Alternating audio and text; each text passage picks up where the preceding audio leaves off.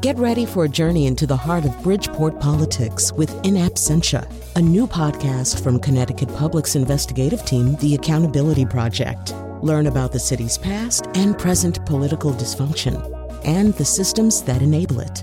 Tune in wherever you get your podcasts. Funding provided by Gregory Melville and Susan Fox and Kathleen Bromage.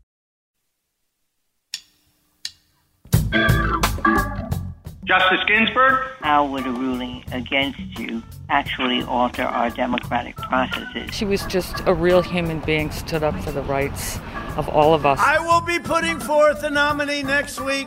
It will be a woman. Now, it says the president is supposed to fill the seat, right?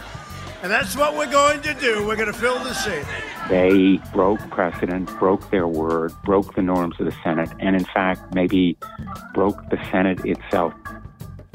Those are voices associated with the death of Justice Ruth Bader Ginsburg, including Justice Ginsburg herself in the final oral arguments of the most recent Supreme Court term. You also heard a Stanford resident at a village, somebody screaming about filling the seat. I don't know who that guy was. And U.S. Senator Richard Blumenthal actually talking to me earlier this week. I'm Colin McEnroe. Lucy's out today. I'm guest hosting the Wheelhouse. We know that can never be a good thing. I should say, we're not going to talk about Justice Ginsburg right now because for some of you, if you're listening live at 9, you'll be breaking away right around 9:30 to coverage of some funerary ceremonies that's offered by NPR. The rest of you will get the entire show if you're listening to the podcast or the 8 p.m. rerun. And if you don't get to hear the second half of the show live today, you should find the podcast or the 8 p.m. rerun, because we will be discussing important things in the second half. So on the panel today, this is so exciting. I've never done the Wheelhouse with him before. John McKinney, former Republican State Senate Minority Leader. Welcome, John. Well, thank you for having me. I got a little nervous when I heard you were hosting and not Lucy, but I'm here. No, your nervousness is warranted. All right, and also the hardest working person in Connecticut journalism, Christine Stewart, owner and editor-in-chief of Connecticut News Junkie, and as if that were not enough, now also a reporter for NBC Connecticut. Christine, welcome back. Thank you. Good morning.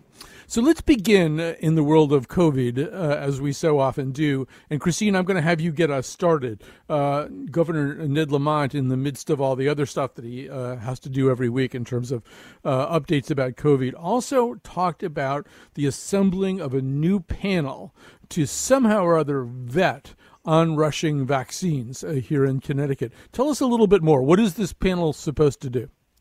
So I don't think that it's a panel that's going to necessarily vet the vaccines. I think that we're hoping that those vaccines are vetted by the FDA and the appropriate parties.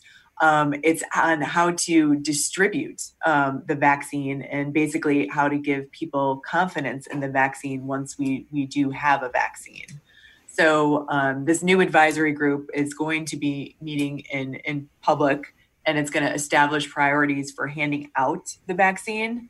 What I actually find really interesting about COVID, as opposed to other viruses and diseases, is that in order to reach herd immunity, we're probably only going to need about 60% or 70% of the population to be vaccinated. So it's not going to be like measles, where you have to get 95% of the population vaccinated. So we don't have to necessarily have everybody be confident in this vaccine. Although that's going to defend. Go ahead, John. Then the anti-vaxxers can rejoice. Is that what we're saying? Well, I want to come to that in just a second. I do want to quickly point out a lot of that will depend on the protective efficacy of vaccines. So in a lot of the trials, the protective threshold is only 50%. They would really like to be 80% protective if they can possibly get there. But there's a big gap between those two things. If you vaccinate 60% of the population with a 50% effective vaccine, you really have only vaccinated 30%. You only protected 30% of the population. So it'll depend on that. But John, I think to your point, and I'd like to develop this a little bit more, there's always a group of people, we call them anti-vaxxers. They don't want to get their kids vaccinated for measles to go to school. But now the the marketing of this idea and the assurance, to Christine's point, that these vaccines are safe for everybody to use, it seems like a much more complicated process. The communities of color have their reasons for downing a new vaccine. There are people who don't trust a thing called Operation Warp Speed. It just sounds like it might be running through some stop signs. Maybe you can talk a little bit about that. How do you talk to all these skeptical communities at once? Well, I wish we could take politics out of it. We've got the first presidential debate coming up next week. And I think it would be great if both Joe Biden and Donald Trump were to say to America, this is going to be done through the regular process with FDA approval, with government scientific approval. The pharmaceutical companies that are doing this have all pledged that they're not rushing this. It will have to meet the standards that any vaccine would have to meet. Let's take this out of politics. I know that's not going to happen, Colin. So I think post-election, maybe people will talk, less about the politics of the vaccine and more about the efficacy. I think another interesting point, just to talk about how it's distributed, at least from what I've been reading, at least 2 of the 3 leading candidates all have to be refrigerated at certain degrees in order to work as well. So that adds to the complication of the distribution process. But look, we're going to have a percentage of people who aren't going to want the vaccine. We're going to have a percentage of people who are going to want to wait to see how others react to the vaccine before they take it. But I don't think that's going to be a problem at the end of the day. Right. By the way, those refrigeration chains, as they sometimes call them, in other words, you got to make sure they're refrigerated all the way to the point of use. And some of these vaccines require very, very low temperatures. I think one of them is minus 70 centigrade. So, I mean, that is a specific logistical challenge. Christine, it did seem at the time of the announcement that Governor Lamont was directing quite a bit of his rhetorical energy towards communities of color, even going so far as to say that he wants to reassure them that this is no Tuskegee experiment, although that seems like kind of a low bar to clear. But we know what he means, right? That there's a certain trust factor that doesn't exist. Right, that there is a certain trust factor, and I think that they understand that there is a trust factor, and they're going to have to get over that in order to get the appropriate amount of people vaccinated. Because what's also interesting about this virus is that even if you have had it, so say you have measles, you get basically you get lifetime immunity from ever getting measles again, and with COVID, what happens is, for whatever reason, you begin to lose your immunity shortly after you have it. So vaccination might be the only way forward to protecting people.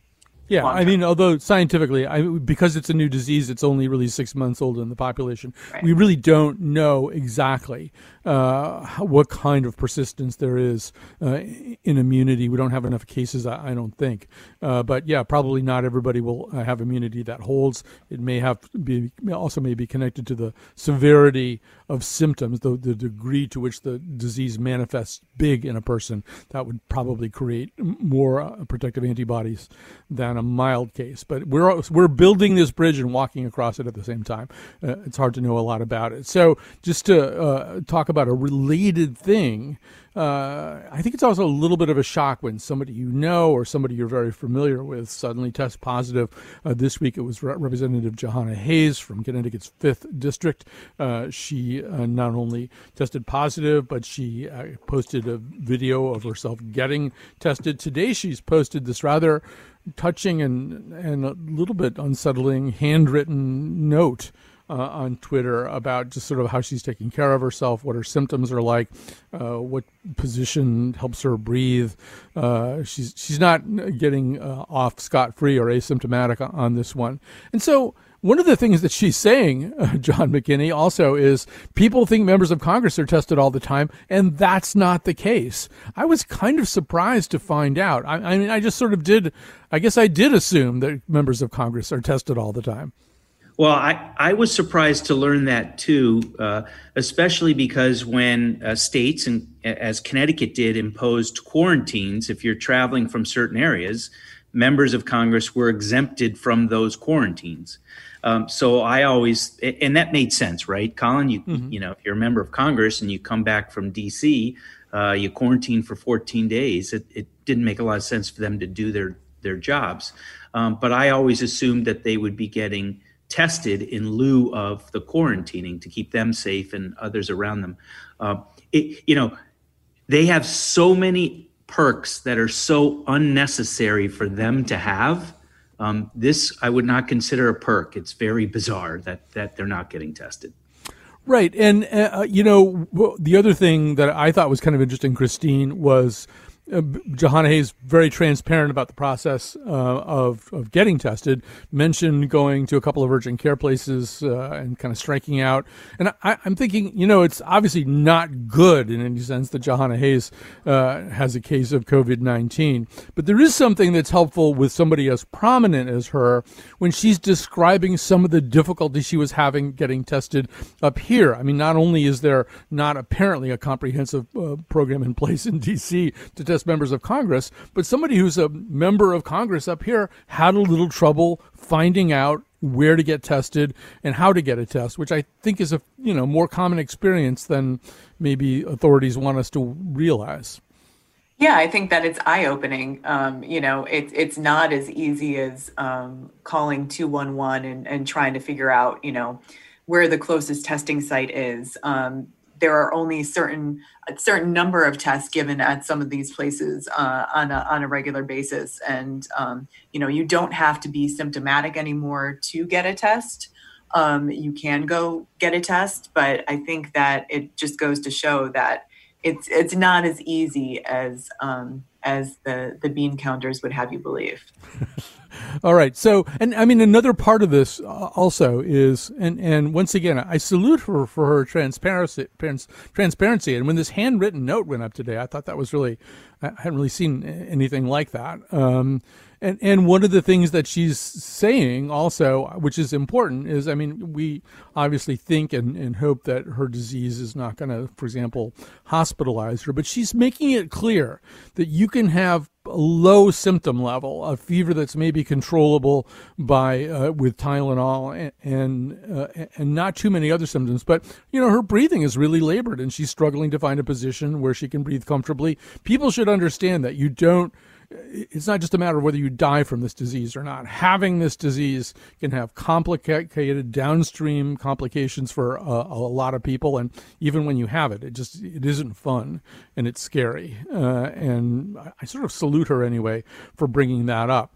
So, John, one thing that hasn't happened is that Governor Lamont himself apparently has not been tested, although he was standing next to or very near to Congresswoman Jahana Hayes on Sherwood Island, I think on September 10th as part of September 11th observances. Are you surprised that he didn't go get a test? I am. I saw that picture, the lieutenant governor, I believe Congressman Himes, state senators Tony Wong and Will Haskell were there. I know that State Senator Will Haskell did get tested out of precaution. He put that on his social media and that he came back negative.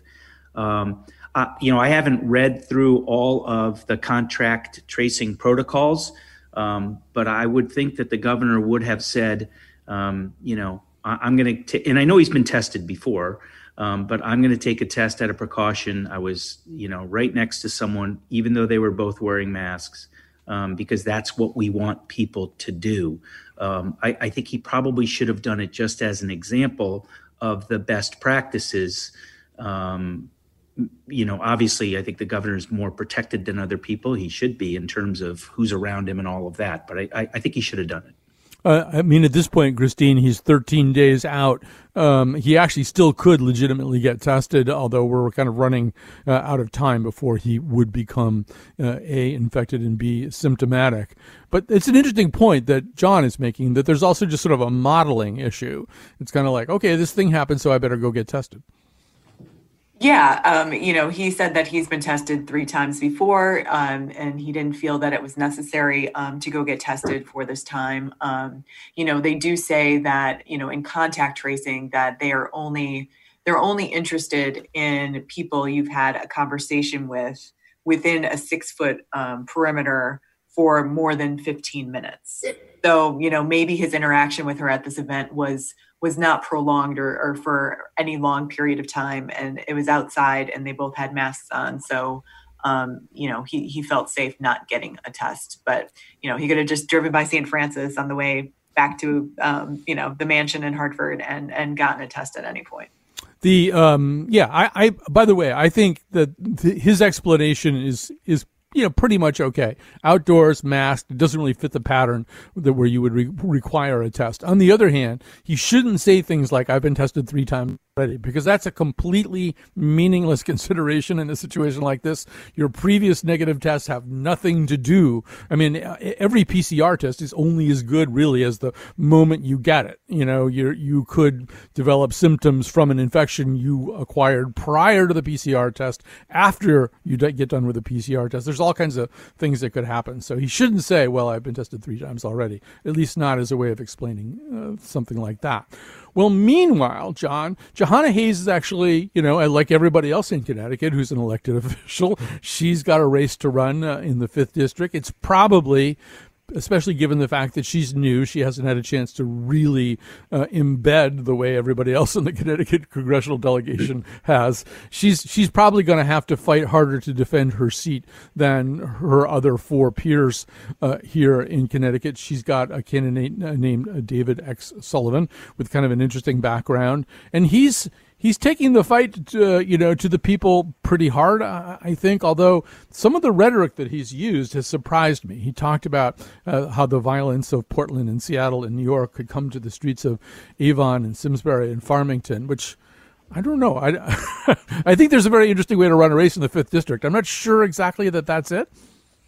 Well, first, I agree with you on all points. David Sullivan is a very good challenger for the Republican Party to put forward. We haven't been putting forward a lot of good challengers for congressional seats lately, and Congresswoman Hayes is in her first term, which is when you are most vulnerable. I do think COVID has upended, obviously, how everyone campaigns, and I think that's a great advantage to incumbents, because it's much harder for challengers just to get out there and make a name for themselves. Maybe that explains why some of the rhetoric is over the top to try to get attention. But I live in a suburb in Connecticut. I do think people, respect our police departments and what they do. They also acknowledge some of the very real problems in policing around our country. But I think talking about what's happening in places like Portland is important on a national level, but I don't think you need to say it's going to be coming to every suburban town in Connecticut, because it's not going to happen. No, I mean, I don't think in Simsbury they're going to be yelling, let's fire up the Volvos and go stomp some squares. Right, but just a quick follow-up. I obviously think, and Christine can talk about this too, the police accountability bill that passed in Connecticut is going to be a talking point in many legislative races. And some of the polling that I've seen, I haven't seen it, I've been told it, points to the fact that swing voters in these suburbs want to fund their police departments and want to make sure they're safe. I think that's a real legitimate discussion and political argument to have. I don't think you need to have it by going over the top and saying, we're going to be having, rubber bullets shot at people in the streets of Simsbury. I think that's going a little bit too far. Yeah, Christine, first of all, I think John's point is a good one, but it's probably a better one applied to actual General Assembly races. Jahana Hayes would have no actual tangible connection to Connecticut's police accountability bill. But it also does raise the question, I mean, we've seen so many of these congressional races in Connecticut, Christine, and it is so tough for the Republican challenger to get any kind of traction under his or her wheels. The numbers don't really work very well. Some of the candidates haven't been all that stellar. A lot of Republicans are saying what John is saying right now, that they see this guy Sullivan as maybe being a little bit tougher and more substantial than some of the people who've run in the past. And yeah, with the first term incumbent, you've got an opening. It just is, Christina, I think it's interesting just to see how you decide to use whatever advantage you've got on a field that's basically tilted against you. Yeah, I think that Republicans just in general are going to have a problem this year, with the congressional races, just because Trump is at the top of the ticket. Connecticut voters are notorious for, splitting their tickets, voting for Republicans in local races and voting for Democrats in other races.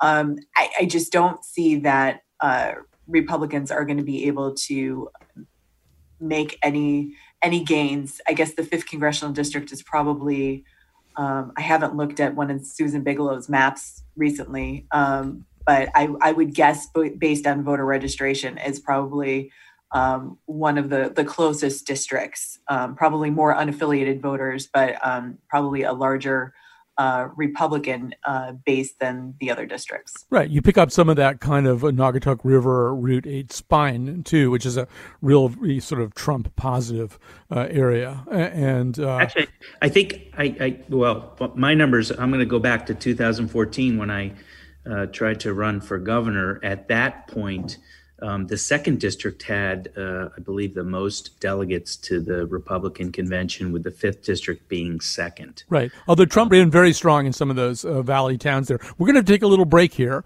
and I have to do it exactly on time or I'll get in a lot of trouble. So this is Colin McEnroe, guest hosting the Wheelhouse. Some of you, if you're listening live at 9 o'clock, are going to start hearing coverage of funerary commemorations of the life of Justice Ruth Bader Ginsburg.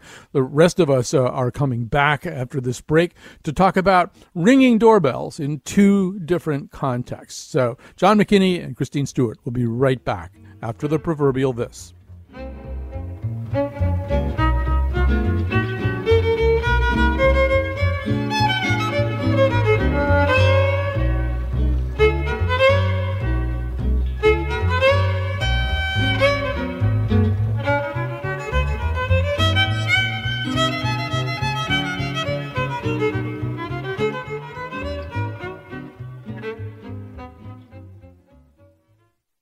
Hi, this is the Wheelhouse on Connecticut Public Radio. I'm Colin McEnroe. On the panel today, John McKinney, former Republican State Senate Minority Leader, Christine Stewart, owner and editor-in-chief of Connecticut News Junkie and reporter at NBC Connecticut as well. Well, Halloween is coming. We look forward to it every year. I believe John is going as Roy Occhiogrosso this year. I was looking forward to seeing that costume. But Halloween is problematic. It is a question. Do you want to open up the field to ringing people's doorbells? We're going to talk about a different kind of ringing doorbells in the second half of this little conversation here. But so, Christine, is there advice coming from the government? Okay, so the CDC released its guidelines, I believe, yesterday, and it said that it does not condone door-to-door trick-or-treating or trunk-or-treat events, and that and haunted houses are also problematic because of the screaming that is included with those. So the Governor Lamont has been super hesitant to say that Halloween is canceled in any way, shape, or form. He said that he is going to be releasing guidelines at some point later based on what the CDC has already released. And at some point, he did promise my 5-year-old that Halloween would not be canceled. And we have already purchased our mermaid costume. So I'm hoping that that's not the case. I don't know, what Halloween looks like. Maybe we can't necessarily go door to door, but I think maybe people can put, prepackaged candy on their front stoop or at the end of their driveway. And kids might be able to socially distance and keep their masks on and somehow enjoy the holiday.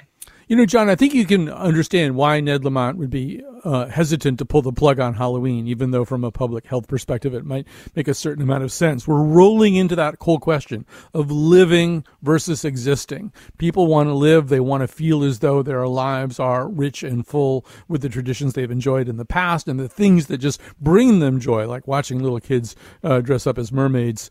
And so although there might be some real scientific reasons not to want to do this, you can't easily discard the humanistic reasons for wanting to do this. Comment, please.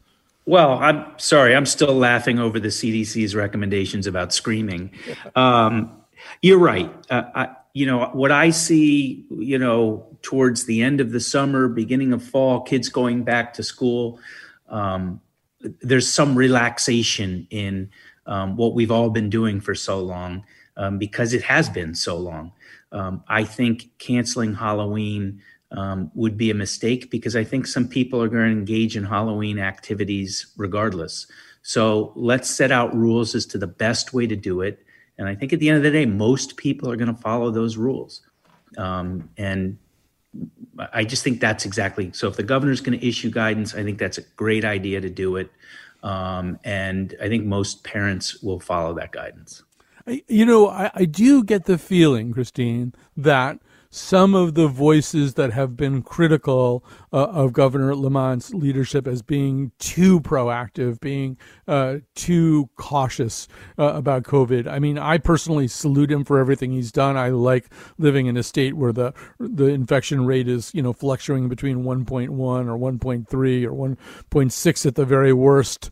But there are a lot of people who say he's done too much, that he's taken on too much power. And I think you can sort of see when he talks about something like Halloween, that he doesn't want to be that guy entirely. He does want to have an aspect to his leadership that says, okay, yeah, we can still have fun. Yeah, I mean, I think he said it best when he was at Central Connecticut State University. He said that he doesn't want to be Governor Killjoy. So I think that he's really conscious of that. I think that public health really does play, the foremost part of his decision-making process. And I think that he has been cautious, and I think he's okay with being criticized for being a little bit cautious, because Connecticut's rate is so good. I mean, I think that people keep asking about phase three. When are we in phase 3? I mean, we went into phase 2 on, I think it was like June 17th. So I think that the book has pretty much been thrown out on the phases. And I think that we're just looking at the public health data and seeing what it shows us. And he's making decisions based on that. So, Christine, I'm going to stay with you for a second here because you've reported this, and it'll be interesting to listen to John about this because in the past he's lived it. But so you reported this week on one of the other circumstances in which a non-costumed stranger might come and ring your doorbell, and that would be to run for a political office. It's much more the province of people running for the General Assembly than probably running for Congress or, God knows, president. But it is a big part. Door knocking is a really a big deal in retail politics. So you I think you focused specifically on two different candidates, one in West Hartford, one in Enfield. But say a little bit about what you discovered. So I thought it was really interesting that, both candidates, different parts of the state and different parties, door knocking is really important. And even though, they've tried to embrace some of the other ways of contacting people, phone and internet, really, you can't get rid of door knocking if you want to make an impact. Candidates, retail politics, it's everything for these candidates. So, and making that connection, people were actually really they've been kind of quarantined in their houses, not really, but they've been, in their own bubbles, and they've actually really wanted to engage with people and talk to people. And you can do that socially distanced on your front lawn. So I don't think that the door-to-door is going away. What's really interesting is that absentee ballots go out on October 2nd. So these candidates really only have 2 more weeks to make their impression before people start voting. I mean, Connecticut's never had early voting, but now that people can vote by absentee and send that back starting on October 2nd, people are going to be making decisions sooner than November 3rd. John, I kind of misspoke when I said, I just realized now when I said this is mainly a General Assembly thing, and actually I'm flashing back to some time that I spent riding around in the back seat of a car with your late dad, who running for Congress. I don't think he rang doorbells that day, but there was a lot of standing out in front of the supermarket, waving at people and saying hi to people. And this is just a big part of campaigning, is getting your face in front of another person's face.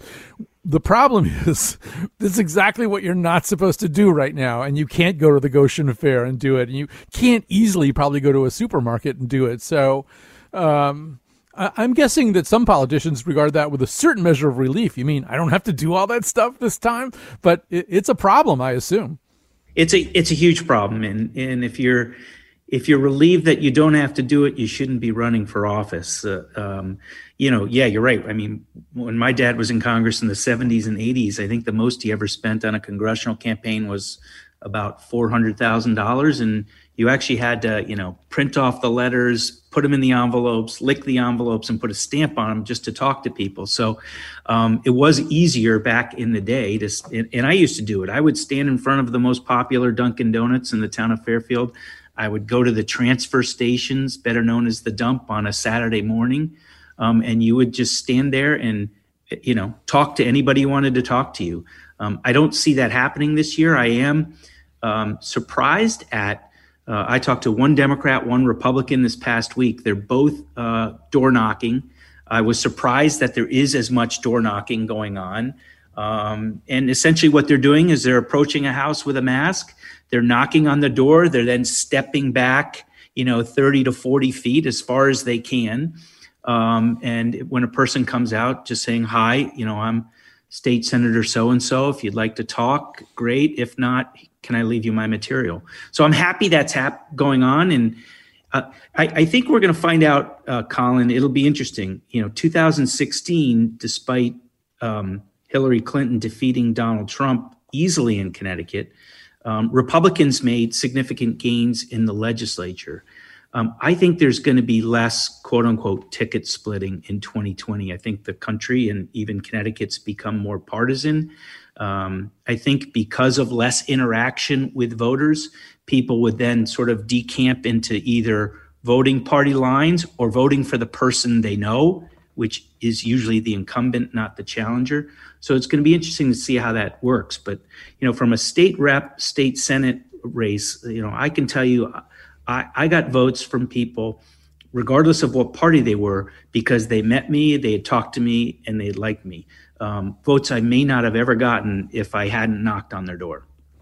So, to John's point, Christine, one of the things that surprised me about your piece for NBC 30 was that the candidate in Enfield was not masked. Like, if somebody without a mask shows up and rings my doorbell, I'm not answering the door. Not because, I understand the risk of transmission outdoors is lower, and this candidate was stepping back once the door was opened and all that stuff. But to me, somebody who's not wearing a mask is sending a signal like, well, maybe I don't even really take the pandemic seriously. I was very surprised to see her ringing unmasked. Was that just for one TV shot, or was she doing that generally? She was doing that. It was on her street, and we did give the person we were knocking on their door a call, heads up, to ask if we could come over and knock on their door. So the person who had their door knocked on was aware that she was coming to the door. Yeah. I think John's point is a really good one, that this, and you said it a couple of times in different ways, but this is a hard season to challenge. It's hard to be the challenger this year. You just have so few opportunities to get to know or have people get to know you. And also people are kind of voting from a position of anxiety. So, Christine, I think you were covering two different challengers, and they're the ones who probably really need to do this work. Yeah, no, definitely. I mean, they were the challengers. Actually, the one in West Hartford, Kate Farrar, doesn't have a challenger anymore. So she's running unopposed at the moment. Right. But still important to get out there and have those conversations and knock on those doors and work on behalf of other candidates when you don't have a challenger. All right, we're going to grab a break here, but we want to leave a little extra time because we are going to talk about the legislature, something both of our guests know a tremendous amount about, but in different ways. There's a special session coming, probably, maybe, almost definitely, but are they going to be talking about the things they really need to talk about?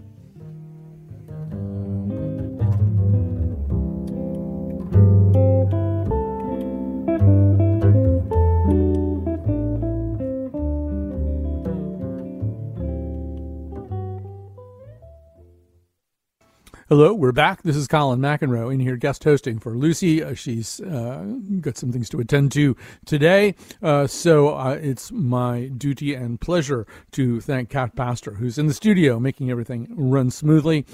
She is unflappable as far as we can tell. And Matt Dwyer is the producer of the Wheelhouse and the person who did all the great preparation work today to make me sound somewhat less unprepared. So here we go. We have one last topic, one major topic to go into, and that is the notion of a special session. And so, Christine, I'm going to have you get us started. It's not happening, but it's happening. What is the status? It's a weird time of year. It's a weird time of year to try to do a special session. Anyway, we should acknowledge that. It is a very weird time of year to do a special session because it's so close to an election. So the governor has not come out with a call for special session yet. They are waiting for that. That's likely to happen today. They would go in and adopt the rules on Friday, and then next week they would have maybe a public hearing, and then Thursday and Friday the Senate and the House would be in session. And so they are looking at doing a variety of things, including, changing how the Public Utility Regulatory Authority regulates utilities and bases that on performance, and perhaps get people some money back for their food and medicine spoilage. That is the number one on their agenda. They're also doing school construction. They're also talking about the Transfer Act. They're also, cleaning up a few dates of things, none of which is absolutely necessary to do before January. So unless you want to put something on a flyer for your campaign. Yeah. Is that, does that have something to do with this? I mean, I really am kind of wondering, why do this now if there's actually no it doesn't make sense that they're doing these, public policy and pieces of legislation when there's a $2 billion deficit certified by the comptroller of the state of Connecticut, and the legislature is not doing anything about that. Because if you're making public policy at this time of year, I mean, within a few months, you will have a completely new legislature with new people in it. So why not let them make those decisions? And the governor is running the state through executive power right now, and doing a fine job, according to many people. So, John, you've lived through so many of these sessions as a leader and participant of them. This is all going to seem a little unusual to you, too. It is. And Christine's correct. None of this has to be done. It can wait. I think the interesting thing, just to piggyback on our last discussion about the elections, I think we could all agree, without being overly critical, that the main driver here is the storm that hit and the response by the utility companies to returning power to people, and having people out of power for 8, 9, 10 days, which has happened a couple of times, is unacceptable. That is something that a lot of politicians care about, but they really care about it 2 months before an election. So I think that's what's driving the special session, is so that leaders can say, we've done something about the utility companies. We're there to protect you. The question I have is, how is this going to get into a mailer at this late date? I don't know that it now helps them in their campaigns, because it's not happening soon enough. But that's the real driver about what's going on here. I think the election and responding to people's frustrations with the utility companies. Christine, let's sort of piggyback onto that and just kind of spend a moment. We probably should have talked about it during the doorbell ringing segment, but there's sort of a way in which the election is sneaking up, and it's sneaking up faster because so many people are going to vote earlier than have ever voted in Connecticut history. So John's making an interesting point. If you want to get splash something onto a mailer, you're going to be a little late in the process. A lot of people will have voted before you get your mailer to the printer. That is true. No, that is definitely true. So at this point in time, if they're looking at passing it October 1st and October 2nd, October 2nd is when the absentee ballots go out. So people can start voting on October 2nd. And I don't know how quickly they would be able to get the mailer to the printer and then out through the postal service in the mail. So there was one flyer that we received, I want to say maybe 25 days after the primary by mail. So it was a little too late at that point.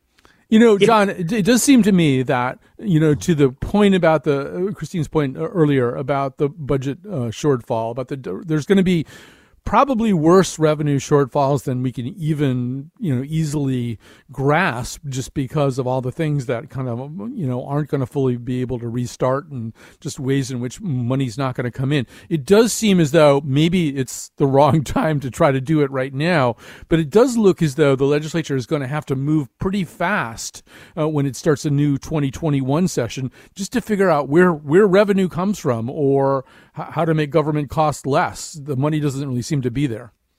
Well, they are going to be faced with a large budget deficit.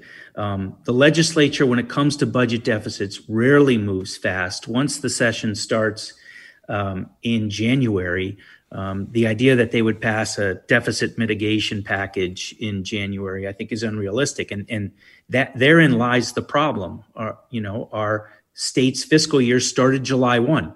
So we've already lost, 3 months out of the year to make reductions in spending, or if they wanted to, increases in revenue. So we've already lost a quarter of the year. They're probably looking at, not making any changes until 6 months into the year at earliest.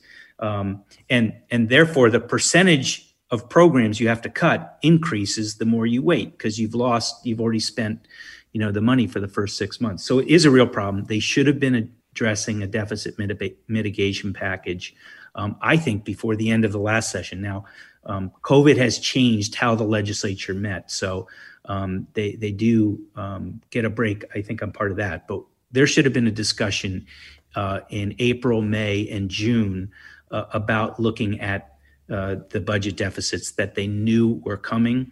My biggest fear, we talked earlier about phase 3 not happening, is maybe there's some kind of a phase 2.5. And what I mean by that is I'm very nervous that as we go through the winter months, particularly in the restaurant industry, we're going to see businesses close up, which will further hurt state revenue in the out years. Yes. And Christine, quickly, it does seem that the legislature has in the past dithered about possible new revenue sources that do require time to scale up. The sports betting thing, the tribes obviously can play a role or in fact be an obstruction, depending on what kind of thing is out there. Recreational marijuana, is another issue. But you feel like there might be a little bit more of a fast track for stuff like this. I mean, you shouldn't do recreational marijuana because you need the money, but you might have to anyway. Right. No, that's definitely something. I mean, the revenue possibilities for recreational marijuana, for sports betting, are something that the legislature is going to have to really look hard at. And so those are probably going to be two of the biggest issues that they tackle starting in January. And, to John's point, you could have at least tried to get a sense of, I mean, obviously it'll be a new legislature in 2021, but sort of see where people are, figure out what the scale up it's going to be. I mean, to start that process flat-footed, if in fact that's what you're going to need to do, to go to new revenue sources. Christine, it does seem like, they could have done something this year to kind of set the stage for next year. They could have begun laying the groundwork for that. I mean, we do have the medical marijuana program, which, I think that they would probably piggyback off of and has been very successful in Connecticut. And so we do have that as the groundwork. But I thought that they would have made a lot more headway on sports betting and negotiating that with the tribes. And that seems to be, they seem to have just left off. Well, I think the problem with that, Christine, and you may even be closer than I am, I give the governor high marks on trying to work out, a universal settlement. The problem is the two tribes have said, we're going to do everything and we're not going to negotiate any other outcome. That's what I see. And look, the two tribes employ people in Connecticut. They've got a lot of friends in the legislature.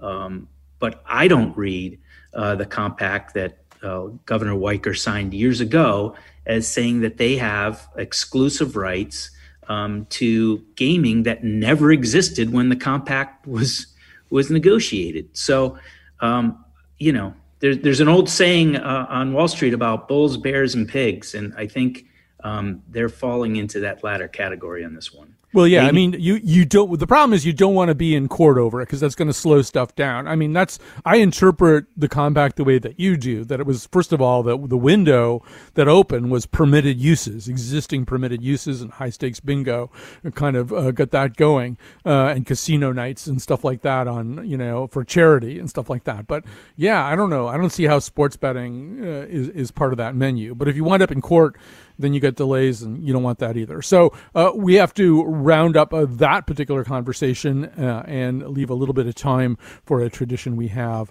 of feats of strength and airing of grievances. Christine Stewart, do you have anything for us today? I do. I have a feat of strength. I'd like to welcome back to the fold Hugh McQuaid. He had been a reporter for us about 5 years ago before going to become a correction officer. But today is his first day back, so I'd like to welcome him back. He's a terrific reporter. I don't really know him that well, but I really enjoyed his work for you, so that is exciting news. I hadn't realized he'd become a correctional officer. This is an odd career arc for journalists, but maybe the entire profession is changing. John McKinney, how about you? A feat of strength, an airing of grievance? Well, perhaps I can give you one of each in terms of, I think COVID has made me look a little more negative, but in terms of an airing of grievances, I can't understand the people who understand that it's important to wear the masks, but they don't put the masks on their face the right way. Their nose is always exposed. I see them walking around all over the place. I just don't understand that. Put the mask on the right way, please. That's my airing of grievance.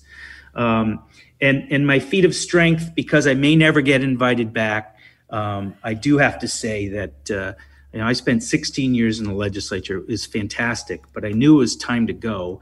And there are three really good people who've served a long time who are also leaving at the end of this year, and that's Speaker Joe Arasimowicz and the two Republican leaders, Len Fasano and Themis Claridis. They're really good people who I think have done a good job for the state of Connecticut. One of whom just got married a few days ago, too. So yes to all that, and I think the exposed nose. What we need, John, is some public service announcements from Janet Jackson saying, noses are the new nipples. I got in trouble for mine being revealed. You cover yours up right now. So I'm going to do an airing of, well, first, a feat of strength. JetBlue is going to add 4 nonstop flights out of Bradley. That's going to include nonstop to L.A. and San Francisco. I'd be scared to get on a plane now, but I really like the idea that at some point I could do that. That's nothing but good news if we really get those four new routes. A slight airing of grievance. People who see socialism as one of the world's greatest evils then are often the same people who go, well, Sweden really handled their COVID response really well. Well, first of all, they didn't really. They had a way higher death rate than their Nordic neighbors. But also, Sweden has quite a bit of socialism in their government. It's actually an unfettered capitalistic system with socialist overtones, but they have a health system that is entirely paid for by taxpayer money, and they have that kind of we're all in this together socialist attitude. So I mean. They're trying to be a little bit consistent is all I'm saying. Lastly, a feat of strength for me is that I get to spend my life with the best person I could possibly imagine doing it with. I never say her name. I'm not saying it now, but it is her birthday today. So she's upstairs right now. Happy birthday to you, whatever your name is. And thanks to John McKinney. Of course you're going to be invited back. You're great. Christine Stewart, one of my heroes. Thanks also to the rest of you for listening. And yeah, we'll be back next week. Hopefully, Lucy will be back doing this so that I can just sit around and think up snarky things to say.